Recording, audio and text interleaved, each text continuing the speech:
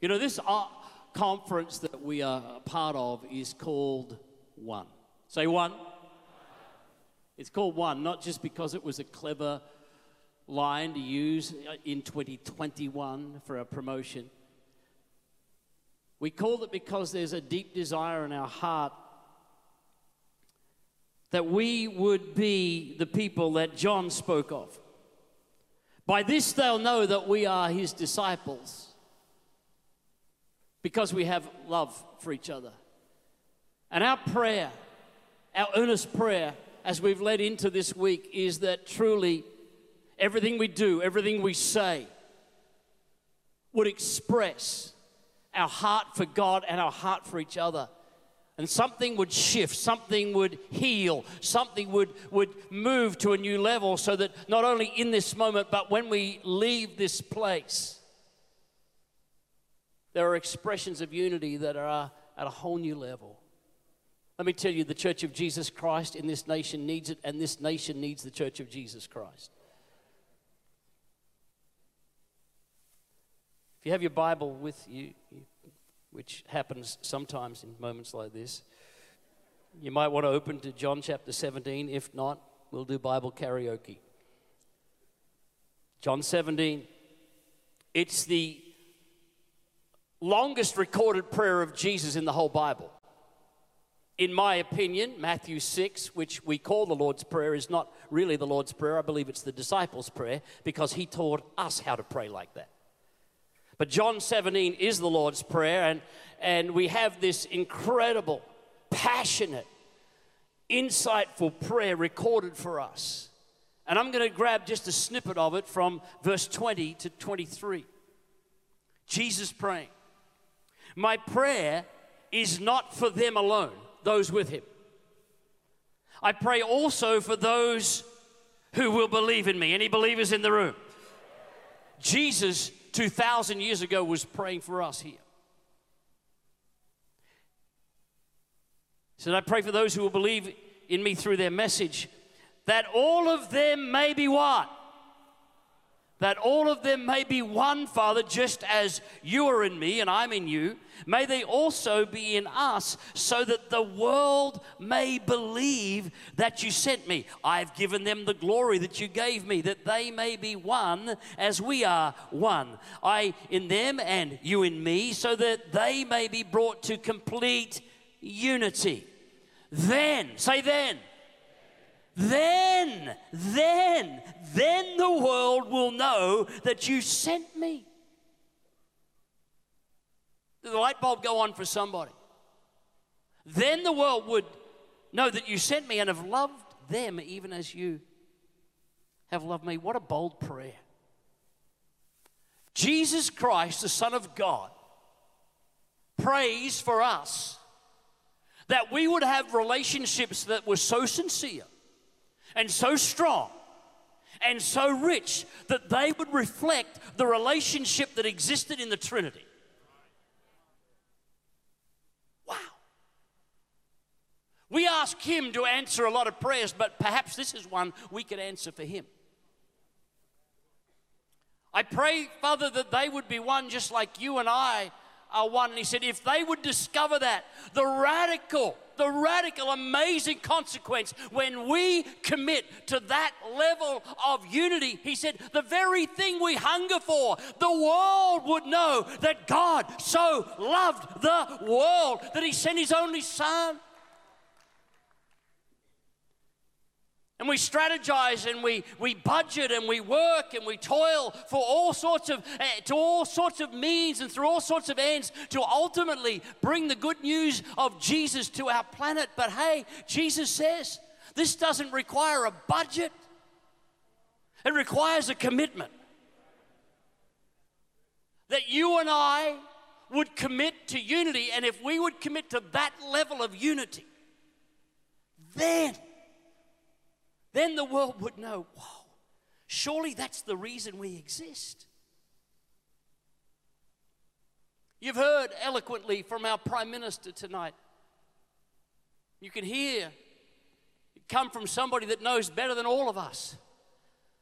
Australia needs more than political reform, needs more than economic change. Australia needs a spiritual awakening. I said it again. Australia needs a spirit. Australia needs to know about Jesus. I've never been more passionate to reach boys and girls and adults with the good news of Jesus. Some of us have laid our lives down. Used to be in ministries like Youth Alive, and you can see, looking at me, I've left that. But I tell you, my passion to reach people for Jesus is stronger than ever. It's the only hope for this nation. His name is Jesus. You're going to hear a lot about that this week. You're going to hear about our strategies that we're beginning to formulate to see people find the Lord, ways in which we can contextualize in 21st century modern Australia means for them to hear the good news of Jesus. Things we can do as we change the leadership season in missions.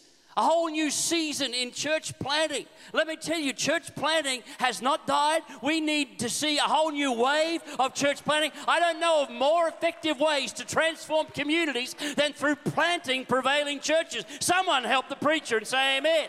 We need to do it. But the effectiveness of our plans will either be enhanced or hindered through our choices to love one another or to ignore these commandments. Wow.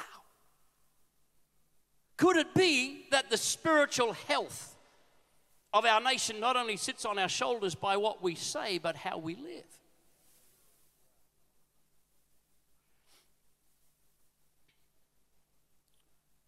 A few things happened since we were here a couple of years ago. Don't know if you've noticed. In case you weren't watching the news over the last 18 months or so, we've had a pandemic. Newsflash. It changed everything. Wreaked havoc across the planet. Some nations are still reeling under the effect of that little germ. Amongst all the challenges that we saw arise during this onslaught of COVID-19, there were a couple of things that gave me great encouragement. You gave me great encouragement to watch how you quickly shifted, pivoted. And in the space of just a few days, you all became televangelists. Doing church on your iPhone in little outback towns. You were amazing. You served your community. We're very grateful for every level of government that kept our citizens safe, and I mean that with all my heart. But I would like to also suggest that the hand of God was on this nation. I clearly remember the day that I got a phone call with somewhat out of the blue from two different sources within the hour asking if somehow I would do what I could to lead a fresh initiative to get Australians to pray against the effects of COVID-19. I thought, all right, we'll do it. God gave us a simple strategy. Stop and pray at 1900 hours against the effect of COVID-19. And so many of you did it. So many of you encouraged your churches to do it. It was a rich time. I remember people sending me photos of families stopping and mums and dads and their kids and single people just stopping and praying and believing. When that request came, I thought, okay, I know where to start. I start in a safe place. I contact the bandwidth that we all live in, the Pentecostals. So I rang my friends that were leading the different groups within our style and sphere in the church in our nation. Then I contacted the evangelicals. And I went a little further as the circles went out, and then I took a deep breath. Thought, here we go. I'm going to contact all the traditional groups in our nation. We could stand here and name them. And I've been humbled by many things in my life, but I'm not sure I was more humbled by the response from some of our friends from the Catholics and the Anglicans and the Lutherans and the Presbyterians. I was humbled. It almost makes me emotional now as I remember, as I rang one of the head people with one of the bishops amongst the Catholics, and I said, I'm told that you're the person to speak to about this, and I shared with him our heart to see Australians across this nation stop and pray. And he said, what a wonderful idea.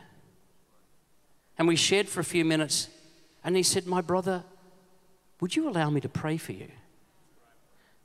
I'm going to tell you, I was sat at my desk, and as this dear man of God prayed, I sobbed like a baby. Because I thought, I've grown up around people that preached against people like you.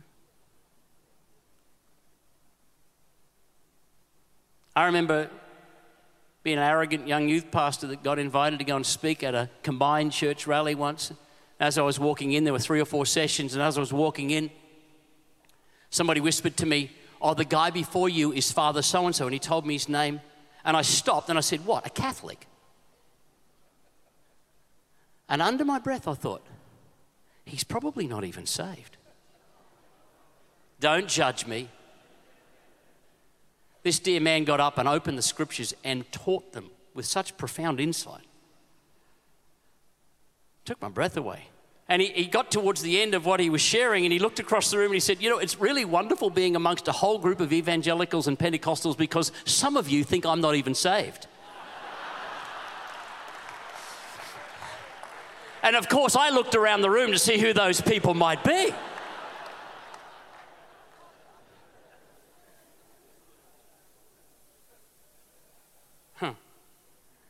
You know, I think God's dealing with some of our attitudes. Jesus said, I got sheep you don't know about. I think when we get to heaven, most of us are firstly going to be surprised we made it. Secondly, surprised who else made it. And repent for not walking this life with people that were brothers and sisters and we ignored them. Heaven's going to be a great revealer. And I saw through COVID-19, I saw you pray, I saw the effects. And we're not fully out of the woods, but how free, look at what we're doing here in this nation. God has answered prayers. See, things happen in environments where people commit to unity. I know, I'm a Queenslander. We play rugby league. And I don't know what spiritual powers are going on that are destroying the confidence of the Broncos, but I stand against that in Jesus' name.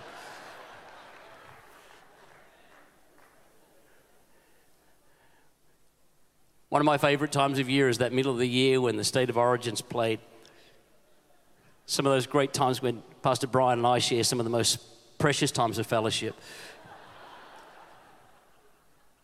He's mocked me publicly from the Hillsong stage too many times. Went very quiet for almost 11 years. And got all proud when they won 1 in a row.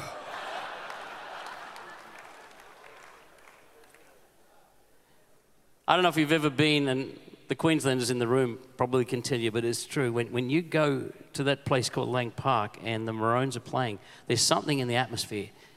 They hardly ever lose because of the atmosphere.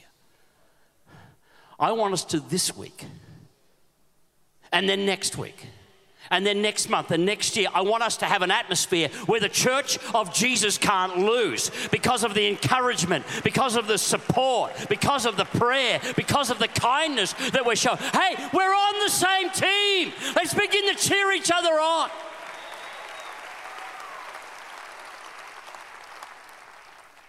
And as I was reading the prayer of Jesus, something struck me. The greatest threat to unity is me. It's you. It's us. Jesus said if we'd be unified, then he'll do something that sweeps the planet. Wow. I'm sure I don't have to convince anyone. We've already heard about it tonight. But there is on this nation right now incredible evidence of the activity of the spirit of Antichrist. And Paul wrote about it. And he spoke to it, and we've preached, many of us have preached so many times out of the book of Ephesians, where he tells us we're not wrestling with flesh and blood, but we're wrestling with dark spiritual powers. And Paul teaches that so profoundly, and he's made this assumption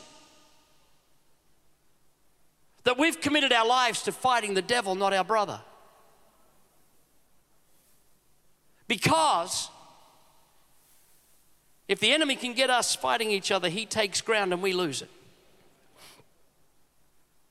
Dare I say that strife in the body of Christ is the greatest hindrance to revival in this nation. Strife, stuff, and strife never starts as an external issue. It always starts in here. It starts in me before it ever starts to break out around me. James wrote about it. I'm going to use the Passion Translation because he addresses this subject so magnificently, and let's just use that version for a moment just to draw it out. He asks, what is the cause of your conflicts and your quarrels with each other? And he answers it. Doesn't the battle begin inside of you as you fight to have your own way and to fulfill your own desires? You jealously want what others have. Now, that doesn't happen with us, with the church down the road. I'll read on. You jealously want what others have, so you begin to see yourself as better than others. How can God bless that pastor with tattoos?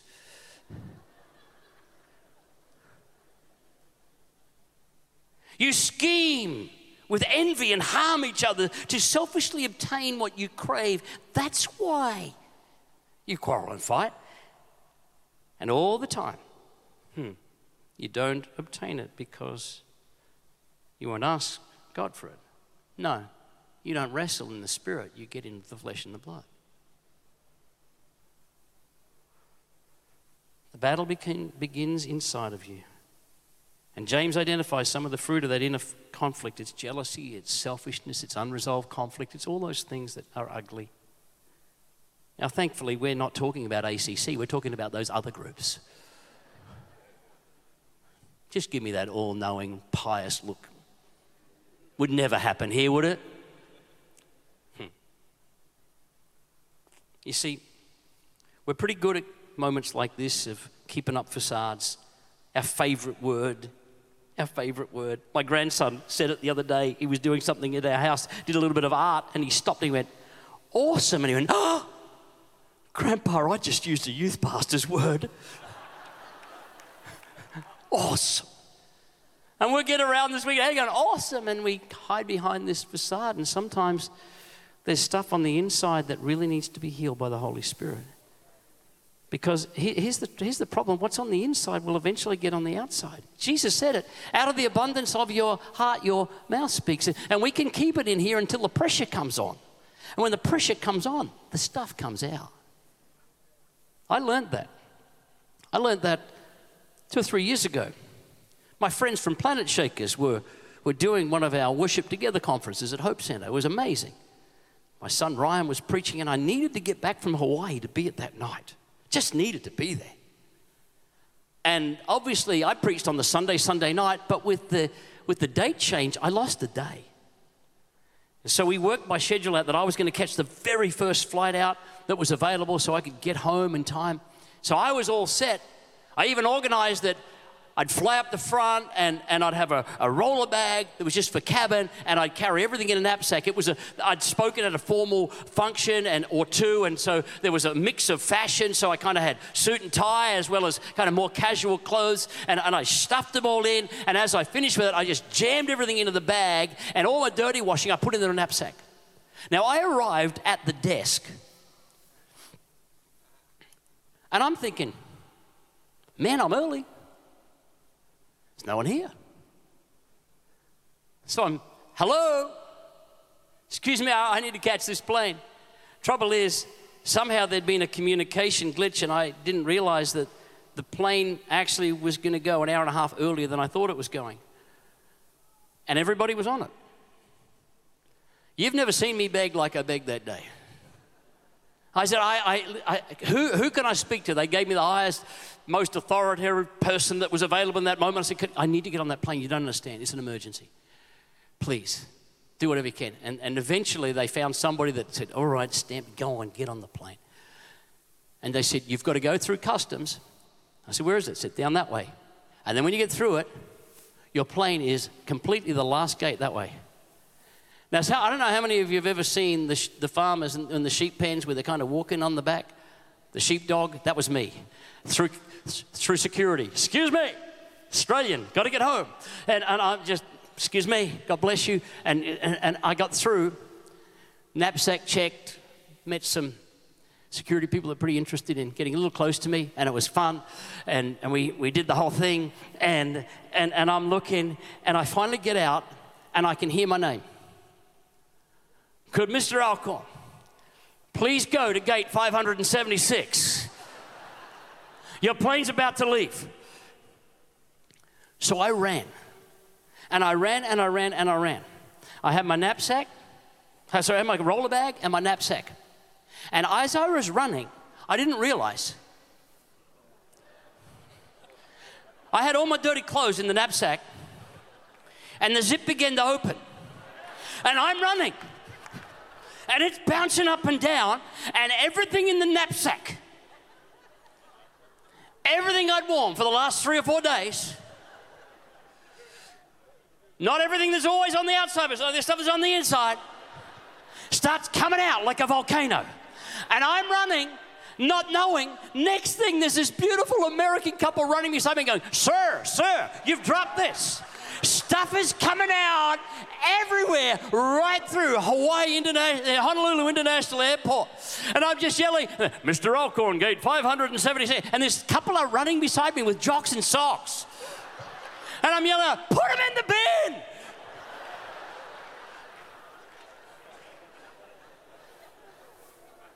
Got on the plane, did that walk. You know that walk where everybody's been waiting for you? By the time I got on the plane, my knapsack was empty. The bins of the Honolulu airport were full with stuff I'd worn for the last 4 days. I did not care. But I got on the plane. And when I finally got my breath, I realized I'd just experienced a metaphor of life. That what's on the inside will come out under pressure. And some of us in ministry, we can put on all the stuff, we can use all the language, but if we haven't dealt with the issue with the church down the road, and that family that left, and that precious person that just has the gift of correcting your theology every Monday morning via email, aren't they special? It won't come out when everything's good, it'll just come out when you're under pressure. You know, our vocation involves working with people.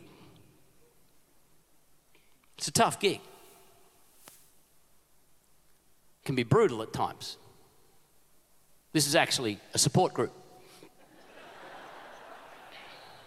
My name is Wayne Alcorn, and I'm a pastor. That's why we're here. When we get those stuff, we get disappointments. Critics come along. People go. Sometimes we feel betrayed. Just goes with the territory, sadly. Sorry if they didn't warn you when you started. But it does happen. And we get hurt. Recent season, there's been a lot of people movement. I don't know if you've noticed, it's another COVID thing. Any pastor that says they didn't lose people in the last 12 months needs to repent. By the way, you didn't lose the church, you only lost the crowd. You didn't lose the core, you only lost the fringe. It's okay. So don't get too stressed. Tides go out and tides come in. Like you, we had people that just didn't come back after COVID. And I remember saying, Lord, I feel like we've taken a haircut. And the Holy Spirit whispered to me a few weeks ago, there's just this wonderful work of the Holy Spirit in one of our services. The Holy Spirit said to me, your hair's grown back. Your hair's grown back. And I feel that that's happening in the Church of Australia. There's been movement. People have moved. By the way, don't get stressed that they've gone, and don't get too pumped that they've come to you from somewhere else.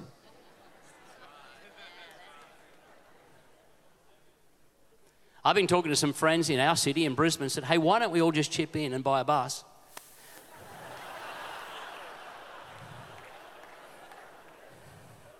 And just put the name of 20 churches there. Stop 1 is this church, stop 2, stop 2. Just get on and we just keep moving around. If we chip in, we're going to save a lot of dramas. It happens. So don't get mad at the guy down the road because one of your people decided to go there. Come on. They have a free will. They have a choice. You know, as a pastor and a leader, I'm constantly challenged. I'm constantly challenged to be the kind of Christian I urge our people to be. You ever preached a sermon and thought you should be the first on the altar call? I'm kind of building to that right now. I don't just want to be that teacher that says, you have to behave like this. This is how we've got to be the example of this. We've got to be that kind of person. And the Holy Spirit's been speaking to my heart recently about the importance of my lifestyle and my speech reflecting Jesus Christ who lives in me. Can we just commit to being Christians again? Lay our titles down, our roles, and just be humble sons and daughters of the King. Let's just live like that. He says if we could live like that, something's going to happen. And the world that so needs to hear about Jesus is going to move. I want to live where my highest priority in life, listen, leader, my highest priority in life is not to win an argument, but to win a brother or sister. Where my understanding of unity transcends the need for uniformity. God's got this big, wide family that looks all kind of different in all kinds of ways. And God bring us to a level of maturity where I can celebrate other people's styles and other people's streams. I want to live where I carry short accounts. We've already heard it tonight. But one of the highest badges of honor in the 21st century is to be offended.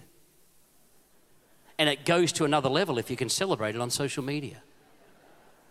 I'm offended. I'm a Christian. Can I ask you a question? As the team get ready to join us and we pray, we're going to pray one more time for each other. But here's my question. What if we paid more attention to the Bible than we do to social media? What if?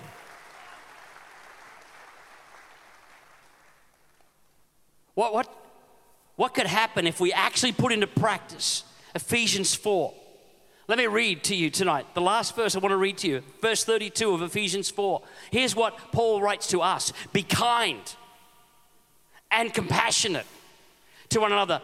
Here's a big word, forgiving each other, just as in Christ God forgave you. We spoke a few moments ago about the disciples' prayer in Matthew 6, and Jesus comes to that great middle part of it, and he says, when you pray like this, Father, forgive us our sins as we forgive the sins. Some versions say debts.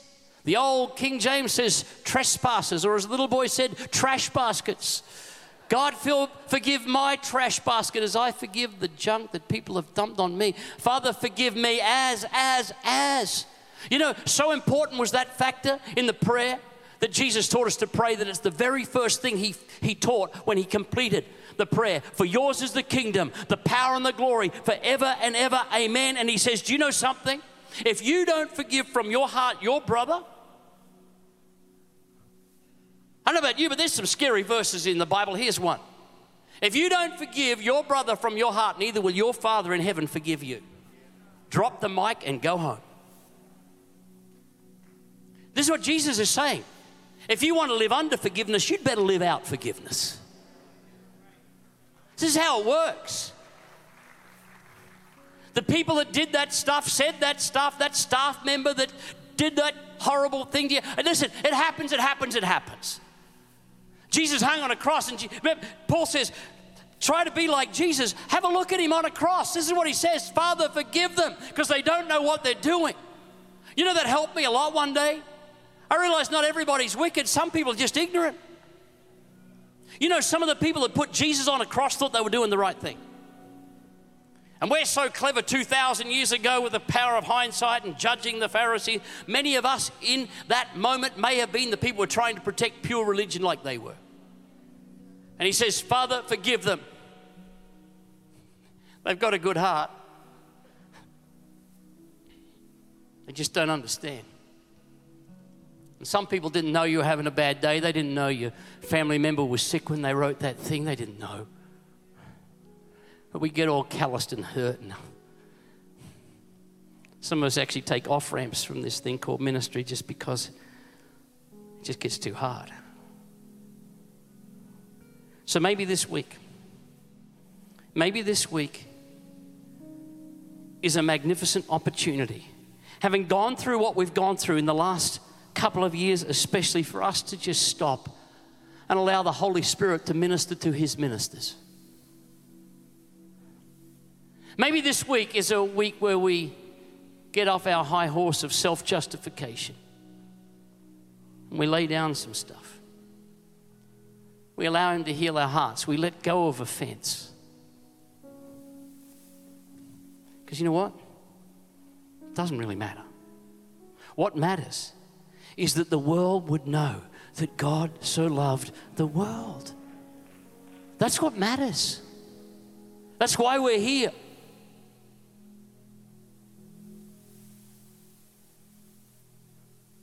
Conferences are a great opportunity for heart checks and for ministry. The psalmist wrote that magnificent psalm. Psalm 133. If we have it, we're going to put it on the screen. Would you stand with me? Psalm 133. Would you like to read it out loud with me? Come on. How good and pleasant it is when God's people live together in unity.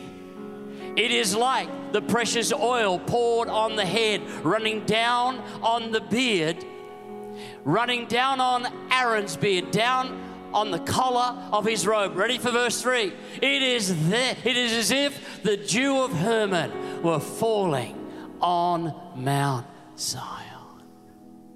For there, where is there? There is where we commit to unity. That's where. And when we commit to do that there, then that's where he does what it says in verse 3. For there the Lord bestows his blessing, even life forevermore. God, we need a fresh outpouring of the fresh oil of the Spirit. We need it to start at the head. We need it to run down on every person, from the little children, God. But it starts with the leadership. It starts with you and me saying, God, I lay down the battle. I let go of the offense. I stop looking back at the past and I reach on towards what you have for my life, for our church, for this nation. God, I commit to unity so you can pour out a fresh anointing on this nation again. Raise your hands to heaven if you would. Raise it to heaven. Begin to pray for this nation. Begin to say, Father, we need a spiritual awakening. Father, we need a new move of your Spirit. Father, we need Australia to know how good Jesus is. We need the nations we're reaching to know how good Jesus is. Father, fresh oil, we pray. Fresh oil. Father, give us a revival in Australia. Give us a revival in the land. Give us a revival in your church. Give us a revival in country towns, in major cities. Do what we pray. Do what we pray. Do what we pray. In Jesus' name. What I want you to do is, in a COVID-safe way, place your hand on the shoulder of somebody nearby.